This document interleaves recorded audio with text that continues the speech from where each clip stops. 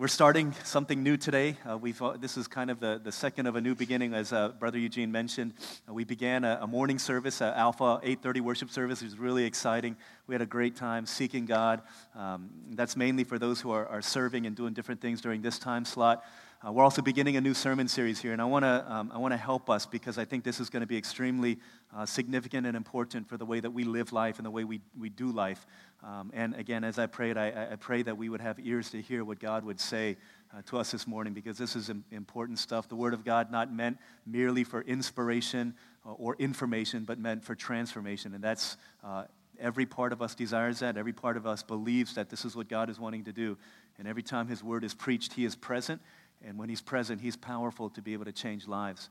And I believe that. And I believe that with all of my life. And I pray that you would as well. We used to, during spring break, which just passed for some of us in Orange County and Seminole County, over spring break, we used to take a group of people in our youth ministry and some college and singles and other folks out to the inner city of Tampa. And we used to do an outreach trip. We used to do a week-long outreach where we had some partners in ministry who were connected with different homeless shelters and different rehab centers and had connections in different housing projects and government-funded homes. We'd partner with them to see how we could serve and incarnate the love of Christ in places like that. So we would, we'd go into neighborhoods where, if you look on Wiki Places, there's a place called Robles Park, right? And we type in Robles Park in Wiki Places and user-generated data, and they would say, shady place where people get killed at night. We're like, that's the places we're going. It's kind of crazy.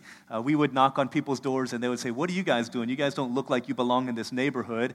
And we'd say, we came from Orlando to live out the hope of Christ. And they would say, where are you going? Say, we're going to Tampa Park. We're going to Robles Park. And they would just look at us like we're crazy, and they would say, you brave. That's what they would say. You guys brave.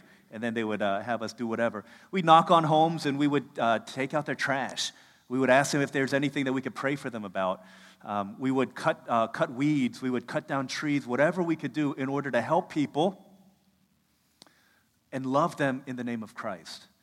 We would boil hundreds of hot dogs, and then we would pass them out to people in parks. We would tutor kids who were underprivileged, who didn't have like a big brother, big sister program. We would have block parties and do all kinds of stuff like that. And one of the things that we did is we would go into homes that were identified by our ministry contacts as people that we really want to invest in, really want to believe in them and begin to pour into their lives. A lot of them would be single mothers who were off of drug rehab, gone through rehab centers and trying to get their lives back together.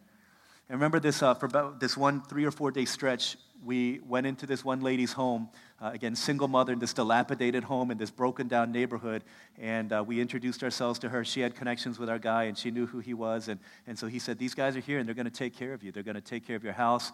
He said, go in there. There's paint chipping everywhere. There's mold everywhere, so I want you to take your whatever those tools are and just chip away at all of the busted paint, scrub off all the mold, and once all that is gone and you've got a flat coat, then we're going to go and we're going to paint it these bright, beautiful colors in order that she can basically have a new home.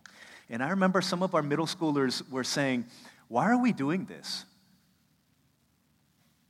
We could be telling people about these Bible stories. We could be praying for people. We could be giving out gospel tracts. We could be tutoring them. Why are we just painting this lady's house for 3 days? Aren't there better uses of our time, better things that we could do with our time? And as we're talking, our connection there, he said, you have to realize what you're doing here when you go into this lady's home. Okay, this lady grew up in this broken neighborhood. She grew up with this broken life. Her life has been messed up. She's been abused. She's gotten abused drugs. She's finally trying to get her life back together. She got a job. She's off of drugs. She's clean. But every time she comes home from work at 6 o'clock in the afternoon, she comes home to this broken down building that all she remembers when she looks at this home is her old life, her past life, her broken life, all of the mistakes that were made and all of the failures of that life. What you're doing when you're coming in is you're giving her a new home. You are rebuilding her home, and when you're rebuilding her home, you're not just rebuilding her home, but you're restoring hope to her life. What you're doing is so much more than a mere cosmetic change. You are spiritually, emotionally, and in a holistic way, you're giving her a new lease on life. This is what you're doing when you're rebuilding the places of her home.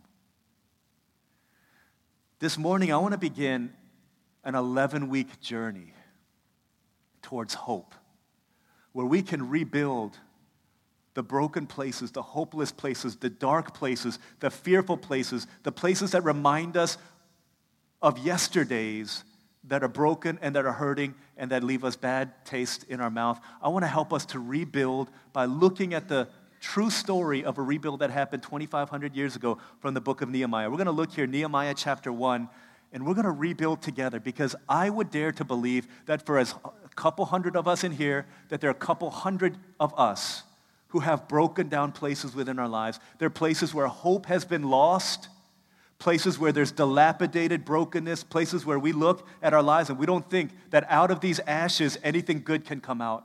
I want to rebuild and I want to restore hope and I want to resurrect hope within us through the power of God's word in order that we can dream of a better day together as we look into Nehemiah chapter 1. Nehemiah was kind of the Bob the Builder of the Old Testament, one of them at least. He was a rebuilder of broken places. And we're going to read Nehemiah chapter 1. And over the next 11 weeks, we're going to basically go a chapter at a time, and then we're going to kind of speed up the pace when we get to the end of it. But this might be a good thing for you to do as you read the Bible throughout the week. Maybe some of you are used to doing this. You can add into your Bible reading a chapter of Nehemiah each week so that you can have heard it by the time we come in here on Sunday morning. If you don't usually read the Word of God, this would be a good place for you to start. Okay, read, ask God to understand it, and then we'll come in here together and we'll kind of unpack it together. This is Nehemiah chapter 1. We're going to read it. This is kind of his journal of his rebuilding experience from about 445 years before Christ. This is what he writes, and then I'll give some introductory thoughts, some context to it. The words of Nehemiah, son of Hekeliah.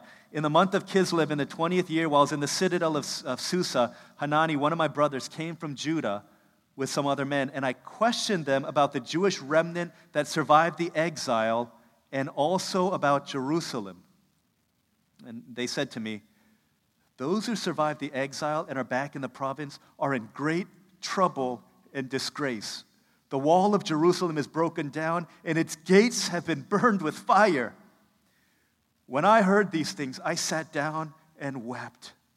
For some days I mourned and fasted and prayed before the God of heaven.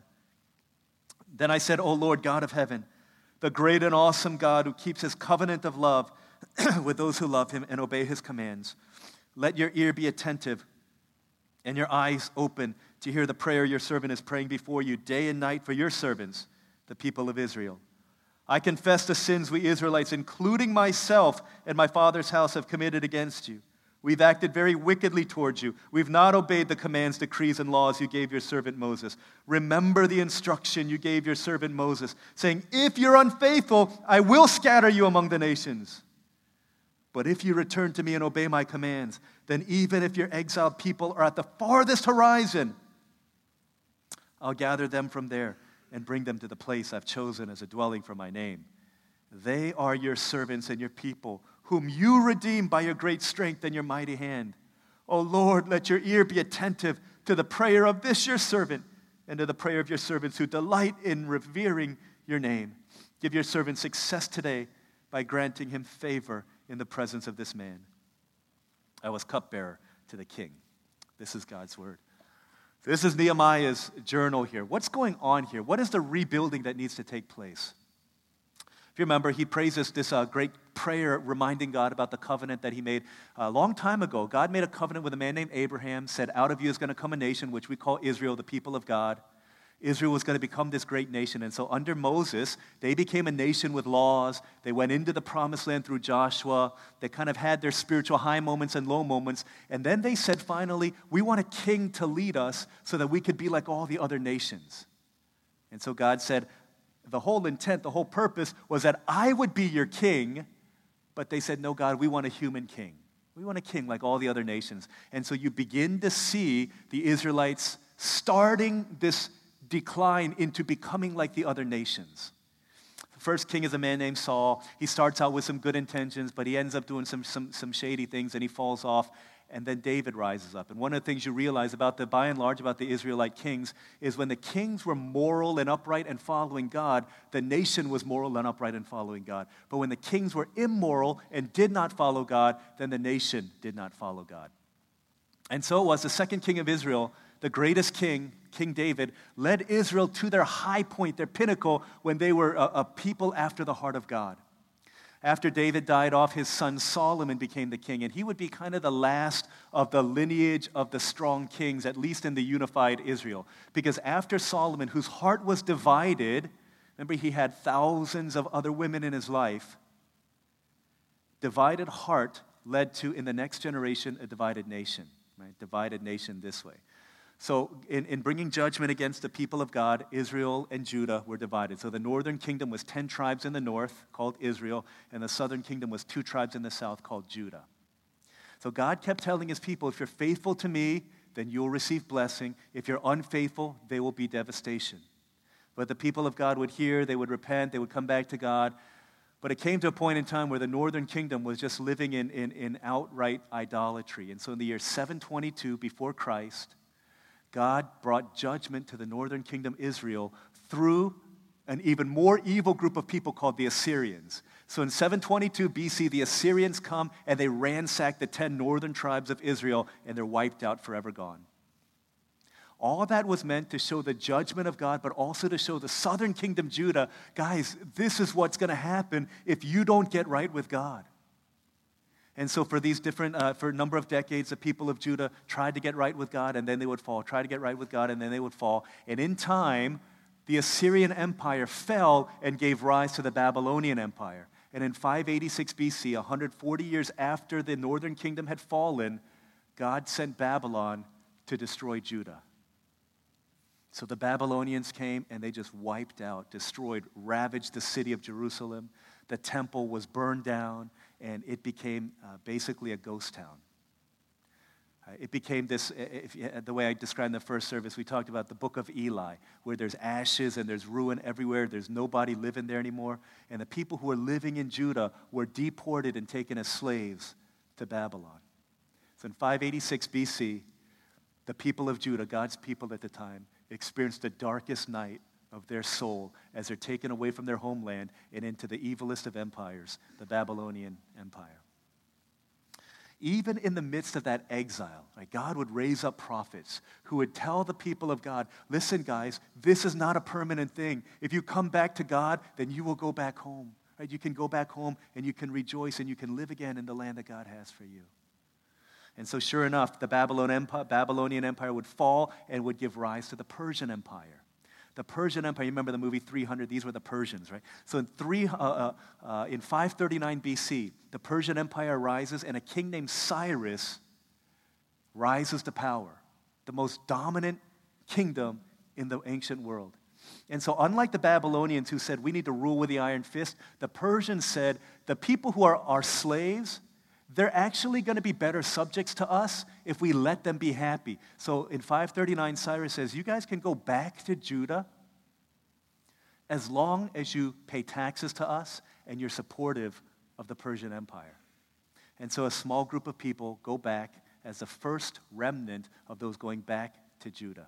And over the next 100 years, 3 groups of people would go back to Judah. The first one, beginning of 539 BC, led by a man named Zerubbabel. The second one led by a priest named Ezra. And then the third one in 445 BC, led by this man here, Nehemiah. So what was it that he was rebuilding? And why was this rebuilding so important? And what does it have to do with our lives here in the year 2018? 3 things I don't want to show us here. The first thing is this: rebuilding starts when you realize that you're sitting in ruins.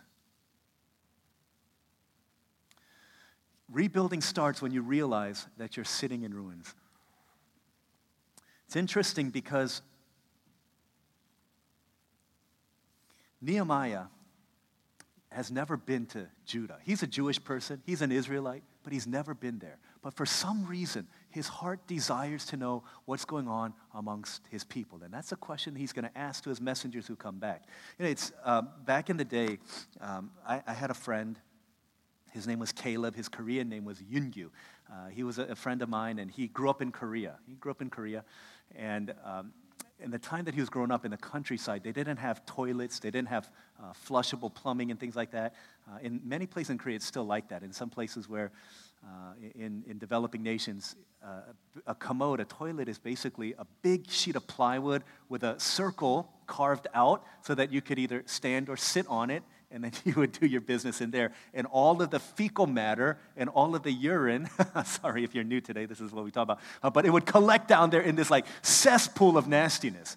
And so one day, my friend Caleb Yungyu and his family was eating dinner, and they had some relatives over. And for a while, they realized this is eerily quiet. For an 18 to 24-month-old little boy, he was yapping away. He's not here. We don't hear him. What's going on? And so they started looking around the house to try and find where he was. They realized they couldn't find where he was. So they sent out different people to go looking through the parts of the home and parts of the neighborhood to find him.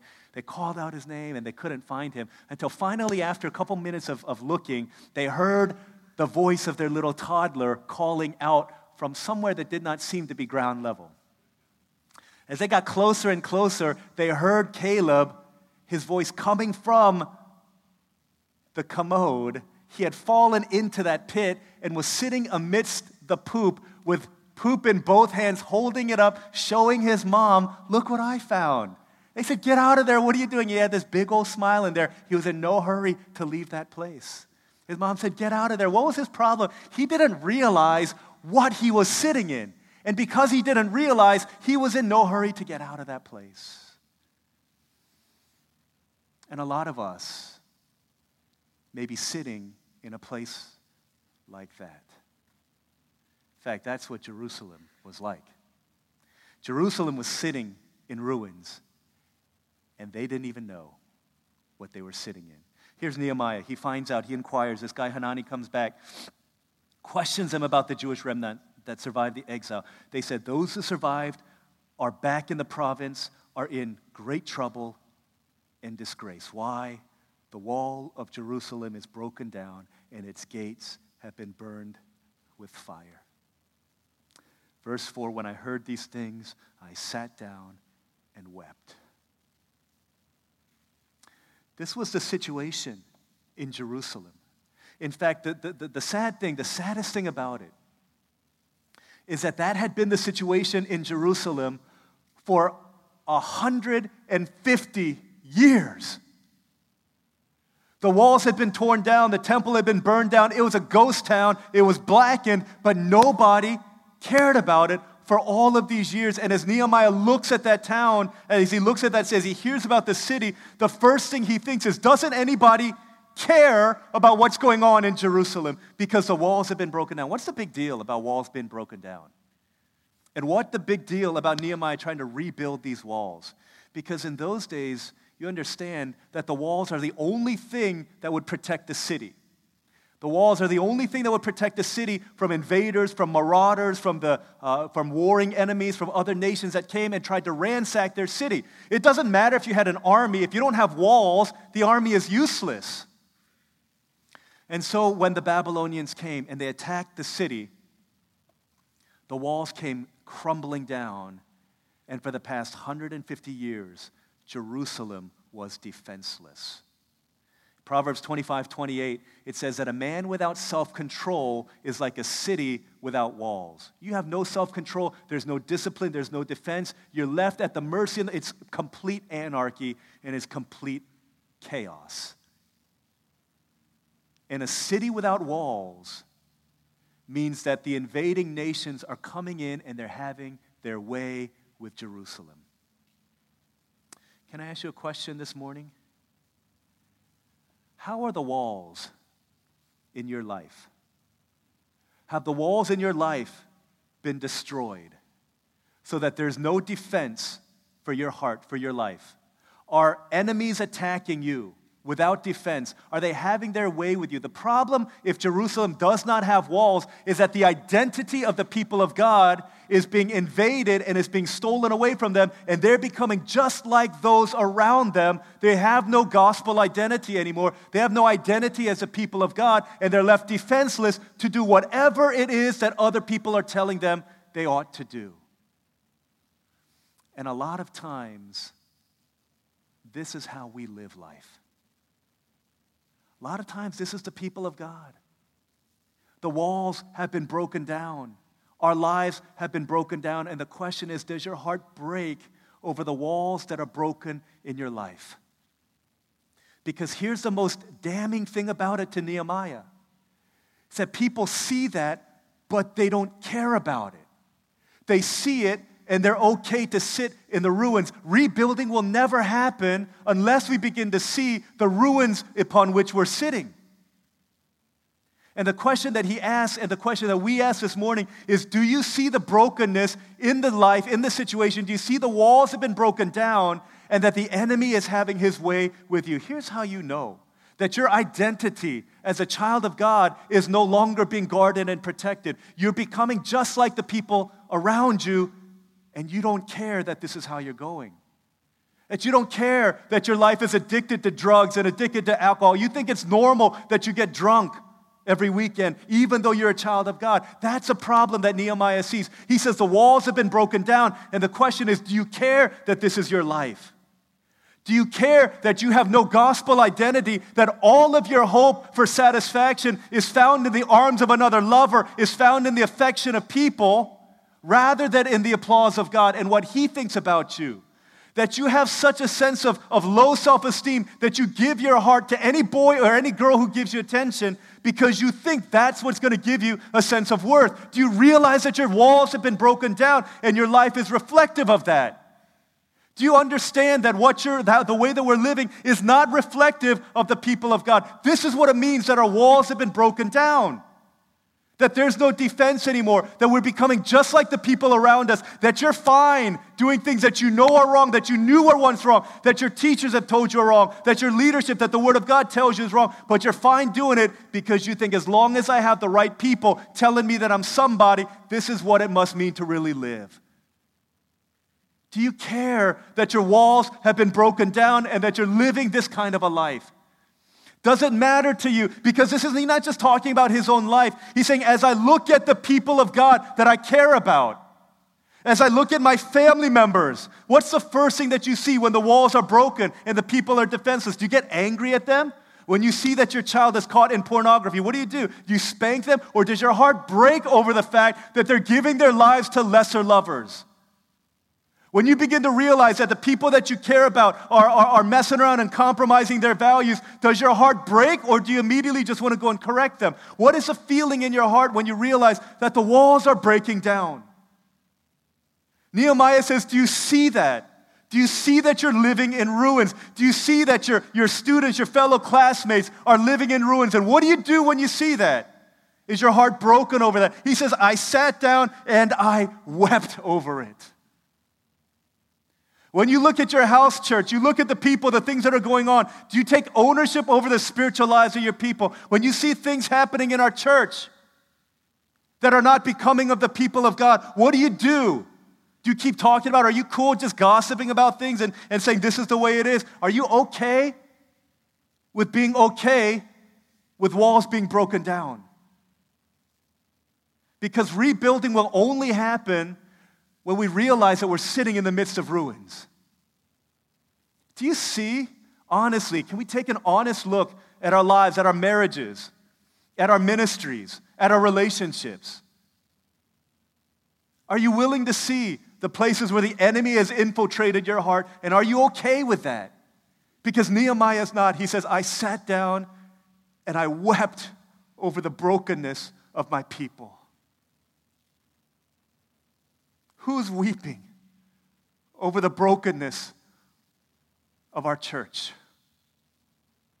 Who's weeping over the brokenness of sinful lives that have been hurt because of idolatry and sin and shame?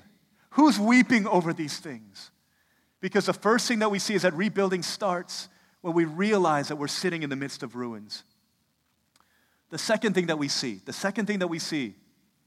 that rebuilding trust that only God can make tomorrow better than today. Only God can do this. I hope at the very least that we're beginning to identify, you know what? There are places in my life, there are places in my family that are desperately in need of rebuilding. There are people in my circle of friends that need to be shaken out of this place where they're just sitting in ruins. They're people that I care about, whose walls have come crumbling down, and they no longer live as if they're children of God. When you see these things, where do you go? What do you do next? Because the first thing that Nehemiah does, and verse 4, when I heard these things, he says, I sat down and wept for some days. I mourned and fasted and prayed before the God of heaven. Literally, it's saying this is 4 to 5 months. Where he just sits and he just goes before God and he prays. I'm going to paraphrase something that a woman named Corrie ten Boom might have said in an earlier time. Said, when you look at the broken walls in your city, you might get distressed. When you look at the broken walls in your own life, you might get depressed. You look at the ways that you've compromised in order to get the approval of men, in order to get the approval of boys, in order to get the approval of women, whatever it is, when you've compromised yourself, given yourself to things that you know aren't right. You look at yourself, you might get depressed. But what Nehemiah tells us to do is look to God, and there we find our rest. First thing that Nehemiah does is he realizes, man, this brokenness, it's not simply a brokenness of walls that need to be rebuilt. This is a brokenness of the people that need to be rebuilt. Walls will be built in 52 days, you'll see that, but a people cannot be rebuilt in 52 days. Right? A church cannot be rebuilt in 52 days. Your spiritual lives cannot be rebuilt apart from God in prayer. And unless you believe that, then you're going to go to lesser sources of help in order to try and fix the brokenness in your life. And people do that all the time. You find out, hey, this thing is going on in our church. That thing is going on. The first place I'm going to go, I know exactly who to talk to. I'm going to talk to that person. I'm going to talk to this pastor. I'm going to talk to that counselor. All that is great, but you have to understand that the only way that your tomorrows are going to be better than today is if you fall on your face before God and you realize that God alone can do this. God alone is the author and orchestrator of rebuild, revival, renewing, reconstruction. He alone can do that in your broken family, your broken life, your broken relationships. Some of us know that. You've seen that. You realize that, and you realize that when I went to God in fasting and prayer, things changed. When I did all these other things didn't change. You see it on both ends of it, but how long until we actually begin to take these things to heart? It's not about paying lip service to prayer, guys. Unless you see it, you don't know it until you know it. You don't know it until you show it. What Nehemiah understands is that history is always going to be made by the intercessors. History is always going to be shaped by people on their knees who are praying. This is the way that history is made. The only way that tomorrows are better than today is not by people just trying harder. It's by people realizing that we can't. It's the Gideon principle, that God will take 300 of God's people over 100,000 people of the enemy. And He'll use to highlight the weakness of people to highlight the strength of God. It's a couple pieces of bread and 5 poor man's fish in order to feed 5,000 people to highlight the emptiness of our efforts, but to highlight the strength of God and what He can do. Man, our nation is in shambles. Spiritually. I don't care what you think politically, economically, that's all. Spiritually, do you understand that we're in need of a revival unlike any time in the history of our nation? And if we don't, then in 30 years, there's going to be no churches here in America. That's our reality. And it's not going to come because we have slicker preachers or greater PowerPoint presentations or better praise teams or cooler songs. It's not going to happen that way.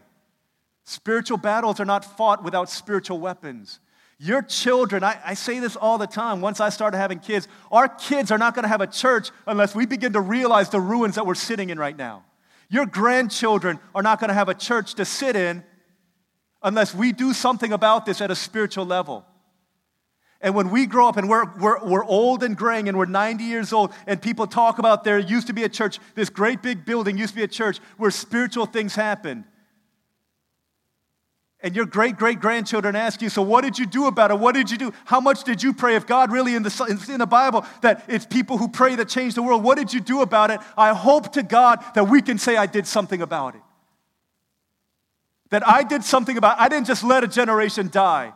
I didn't sit there watching the ruins like they did for 150 years in Jerusalem and say, oh, well, I'm going to sit in the midst of my crap playing with it and smiling because I don't understand the stuff I'm sitting in. Unless we begin to realize the gravity of the situation, we're not going to do anything about it. And unless we go to God and realize that He alone is the one that can make tomorrow better than today, then I fear for what we're living in and the bed that we're going to sleep in, because we sleep in the bed that we make. And we're making it right now by the choices that we do and we do not make. History lies with the intercessors, though, guys. You begin to pray, you shape history, and you'll see this. Nehemiah begins to pray, and in a period of 52 days, this wall, which had not been rebuilt in 150 years, is rebuilt. Do you see the ruins in which we sit right now? What are you going to do? What are you going to do? People of God, child of God, servant of God, leader of God, what are you going to do? We see the brokenness. Whose responsibility is it? Nehemiah is so far removed. He's 800 miles from the situation, never even been there, and his heart begins to weep. He says, these are my people. This is my land. I've talked about this before, but when I think of the one person I think about who's causing the most echoes in eternity, who's shaping history, when her life is done, is going to have impacted life on earth and life in heaven more than anyone I know. It's this lady that we call Miss Kim. Her name is Yudong Kim. She lives out in the Midwest. She's about 70 years old. She's frail. She's thin. She spends half of her weeks, half of her days fasting and praying for God's revival in our nation. She's part of a church. She's just a lay person. And I've preached at her church, and she won't pray for people like me because she says, I'm just a lay person. I can't pray for a pastor. That's your responsibility. But she prays, and she prays, and she prays. And out of their church, man, God is raising up so many people. Half of their budget goes to support missionaries. And they have raised up so many missionaries from their church that they can't even support all of the missionaries that want to come from their own church, even with 50% of their budget. History lies with the intercessors. About 30 years ago, when I was about 10 years old, I remember being a youth group student in Virginia. And I remember going to church every week because after our PGIF, this is what we call our Friday night meeting, praise God, it's Friday. Afterwards, there's a school, Henry David Thoreau Middle School, right behind our church. We'd rent out the church, and we'd play basketball for 2 hours. That's why I'd go to church. Be excited. Let's just get through this singing stuff, Bible stuff, and let's go play basketball. And I remember these shifts began to happen where the prayer times would get later and later. And I'd ask people, are we still going to play basketball? Like, I don't know. It doesn't look like we have time anymore. And I get really sad. But these shifts began to happen within the culture of our church, where people who would come to church dressed in all black and white clothes so that they could go to church and then hit up the clubs afterwards, started coming in normal clothes. And they would come and they would just start praying. People would come and they would have packs of cigarettes in their cars, got rid of those cigarettes. People who used to listen to Led Zeppelin, heavy metal stuff, would start listening to Christian music in their cars. No CDs back then, just audio tapes. But they would listen to that. They would burn their rock and roll music because they said, this is not honoring to God. And I remember then people stopped coming to church for social reasons. I remember times where my brother would be like, there's this girl named Amy, there's this girl named Annie, there's this girl named Lena. I got a crush on all of them. And then all of a sudden people stopped coming for that. They started coming because they wanted to experience God. They wanted to see Jesus. They wanted to meet with Him. And I remember being this like 10, 11, 12 years old, and I was going through that, and people would tell me much later, there was this revival that happened in the late 1980s in the Washington, D.C. area amongst these Korean-American churches, and my mentors and my leaders would tell me, they should share their testimony. It was during this period, and all of them came out of that time. They got saved. They got called into ministry. They followed God, and they would breathe dreams into people like me and my generation. And out of that, man, the ripple effects, people that I've seen after me go into the ministry from that area, hundreds and hundreds and hundreds of people. And those who know will say, it all goes back to this one prayer meeting in the late 80s where that lady, Miss Kim, got a group of people together and said, this Washington, D.C. area, you get D.C., you will change the world. And they fasted and they prayed for 40 days. Lord, revive D.C., revive D.C. And at the end of that 40 days, there was this weekend revival in Maryland that just kicked everything off. And after that, nothing has been the same. I long for that. I long for people who will see in this area, God, what could you do? When I moved down here 17 years ago, I said, guys, I told people in Virginia, I'm going to a land that's ruled by a mouse, but I don't want people to come and think about Orlando as being, this is a happening place for entertainment. I want people to think this is a place where God reigns, where there's revival that happens. I said, I want to give my heart, I want to give my life to this. That's what I want from our church. That things happen within our church through the power of God in prayer that no one can explain. That no one can say it's because they have a great worship team, or because they've got a great pastor, or because they've got great people, or they got a great building. I want there to be things happen in our church because we're fighting for the glory of God on our knees because we believe in our heart of hearts that the only way that rebuilding happens, the only way that tomorrow is going to be better than today, is if God is in the midst of it and He's in the center of it. That we would fight, and this would be seen by our prayer meetings being packed with people. That we give up whatever it is that we think we need to have in order that we could fight for the glory of God on the battlefield of every human heart that happens on our knees. That we wouldn't be okay just being okay as a church. That we wouldn't be okay just saying, hey, we're doing pretty good things. We got another service. We got this great building we've been in for a year. That we would long for so much more than that. That we want to see streams of people coming to know Jesus. People who are strung out on drugs. People who are addicted to lust and pornography. People who can't keep their hearts from compromising to idols. Bowing before Jesus in sweet surrender. And the glory of God reigning over our area in ways that we've never seen before. Rebuilding trust that God alone can do this. That He can make tomorrow better than today. Last thing that we see is that rebuilding will come with a price. And your comfort is a down payment.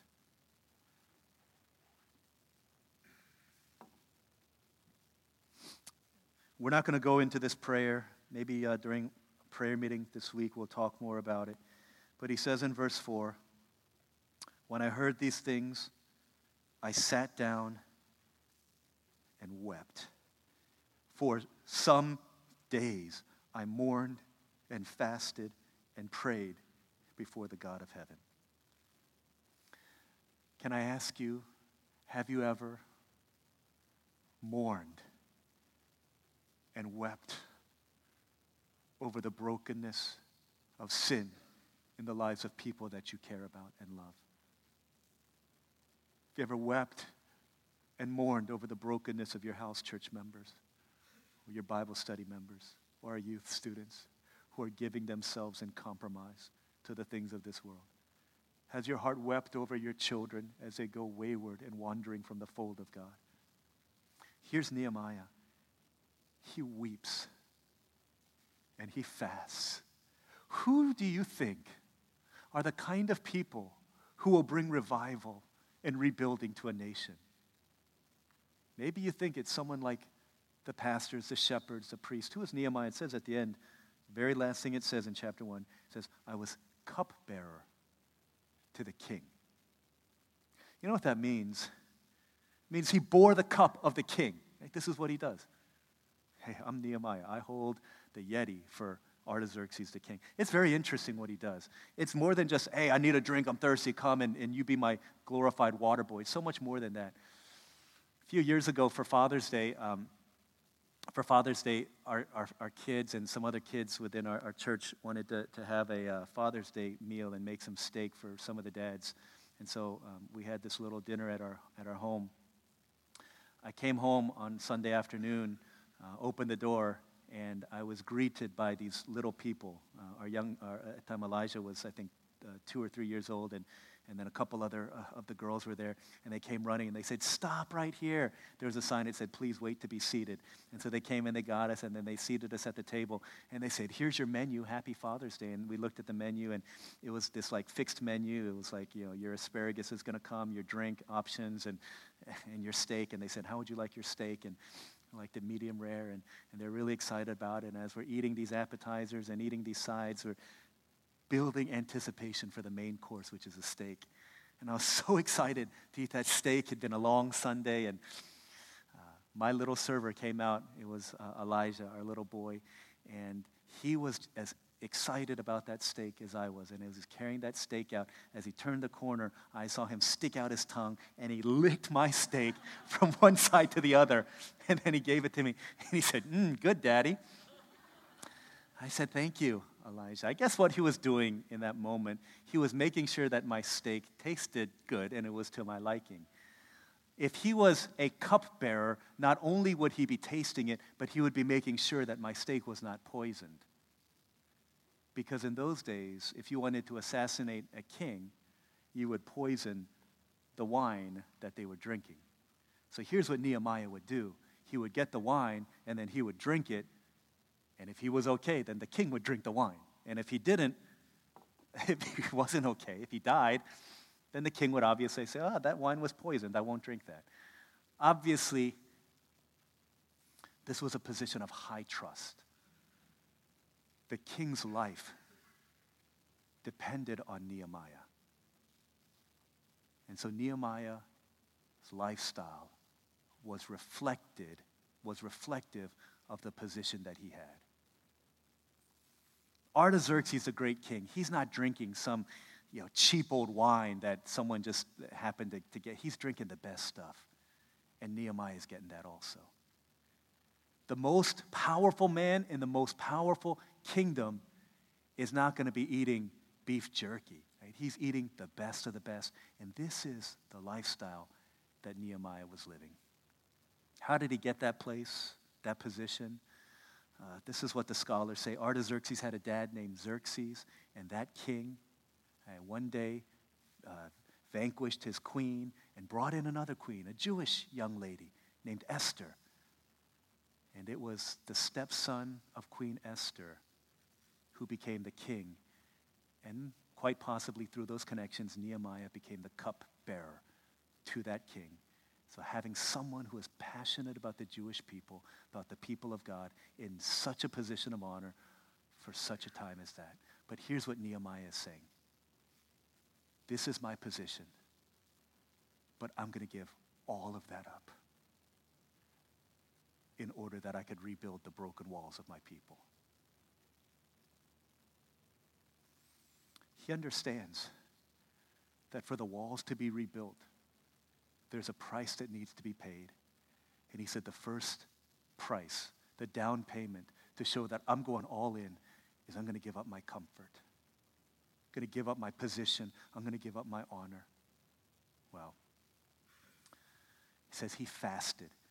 In those days, fasting is not like what we do today. If we say, you know what, I'm going to fast. I'm going to this intermittent fast. I'm not going to eat for a few hours. It wasn't just like, hey, I'm just going to stop eating. In those days, especially in the court of the king, feasting is more like it. This is what you do. Every meal is a feast. It is a communal affair. The family gathers. Everyone gets around. It's not just about physical sustenance. It's about your social network that you've got here. So when Nehemiah fasts and prays over a period of 4 months, right, chapter 1 to chapter 2, it's a period of 4 months, he's saying, I'm cutting myself off from all of my worldly entanglements, and I'm going to go and I'm going to fight for the rebuilding of the walls of the people that I love, so that we would no longer be defenseless against the enemy, so that not only would our walls be rebuilt, but our spiritual lives can be rebuilt. And the question that Nehemiah poses to us is, are we willing to pay a price in order that our people might be rebuilt. If you're a parent, are you willing to pay a price that your children could be rebuilt in the house of God? As a leader of a church, are you willing to pay the price? And the first price is always comfort. What would happen if we began to set aside our comforts? What could God do to a people, to a family, to a house church, to a youth group, to a youth ministry, to a church, to a nation, if we began to take ownership over it? This was not his deal, but he said, I repent for my sin and my father's sins. I confess that we've done wrong, even though he didn't do wrong to directly affect the walls of Jerusalem. But he said, I'm going to do that. I'm going to do this because I care about this city, and I care about these people, and I care about the church. Do you see the ruins? Because here, if we do, and we trust God, then we're going to sing, let the ruins come to life. They will. They can. But it starts with us. See, Nehemiah wept over Jerusalem. And about 455 years later, there would come another prophet who looked over the same city, Jerusalem, and all cities after. And Jesus Christ also wept over that city. Said, though I sit at the right hand of the King of Kings and the Lord of Lords, I'll come down. And I'll weep, and I will mourn, and I will fast, and I will pray, and ultimately I will pay a price, not just my comfort, but with my life. And Jesus died in order that rebuilding could happen in broken lives like ours. We experienced that. We've received that. Then he places that call upon our lives. Will you be a rebuilder of the broken walls around you? Do you see it? Do you trust that God alone can do it? Will you go to the mat and fight for it? Because if you do, there's no limits to what God can do through you. There's no limits to what God can do through our church. No limits to what God can do through a church that's set apart for him. May we be that kind of a church. Let's pray. Let's pray together for a couple moments right now. Let's ask the Lord God that he would move within our hearts. Let's ask the Lord that he would help us to see the way that he sees, that he would help us to see the situation around us. Can we take a moment right now just to pray? Do you see the broken walls in your life? How you've compromised your identity as a child of God?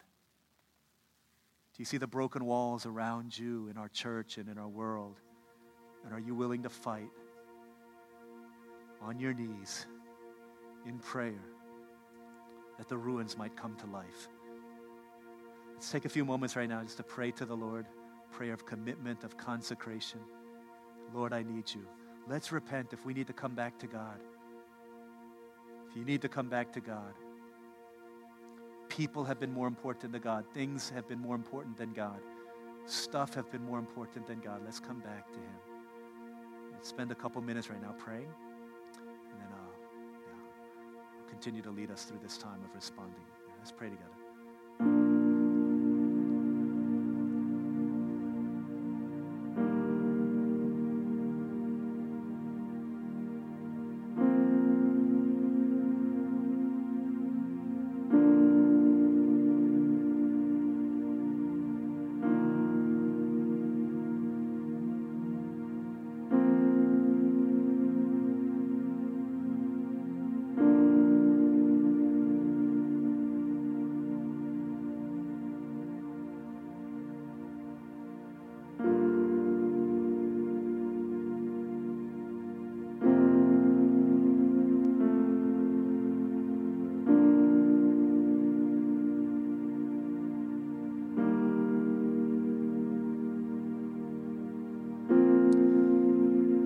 Honestly, just assess our situation in your own heart.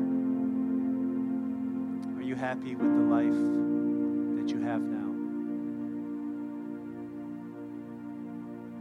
Let's just be honest in evaluating our situation. Some of us are doing really well. We praise God for that. Just pray for more of God's grace. Maybe others of us, our walls have been down for a while. We need God. We need His intervening grace in our lives. Just be honest with Him. I need you. I don't want to live in this way. God, would you help me? I'm coming back to you. I'm coming back to you, Lord. Help me. Just pray that for half a minute, and I'm going to pray, and then we're going to continue to respond by coming to the communion table. Jesus.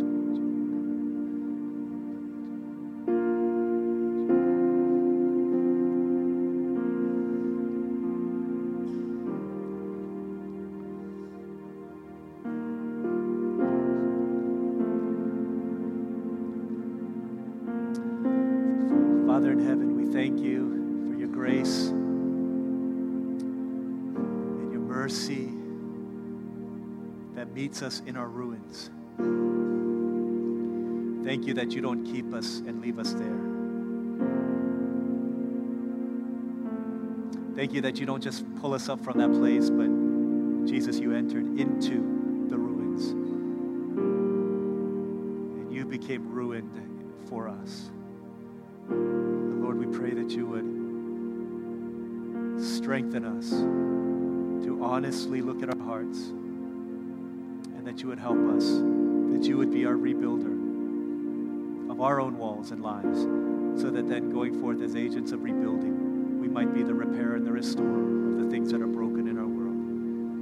Would you help us? We love you. We need you. I pray these things in Jesus' name. Amen.